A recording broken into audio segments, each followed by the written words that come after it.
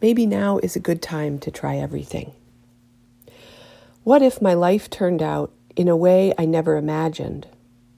What if I was also a writer and people laughed at my words on a page and I used my voice to tickle their ears?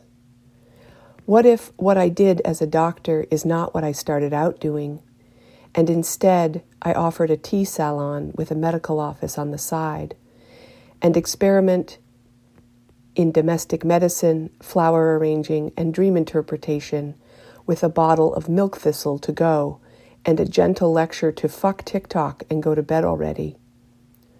What if I am a living example of a skyscraper of a woman actively under deconstruction who wanders off her own building site and takes up a new project down at the beach, studying waves as her own citizen scientist?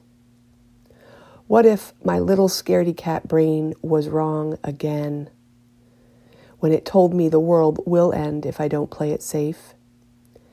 Since it's already looking like the world is ending, maybe now is a good time to try everything and see what happens.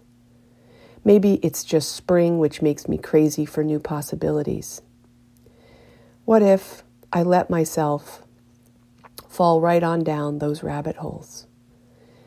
Now that I think of it, my life is already what I never expected.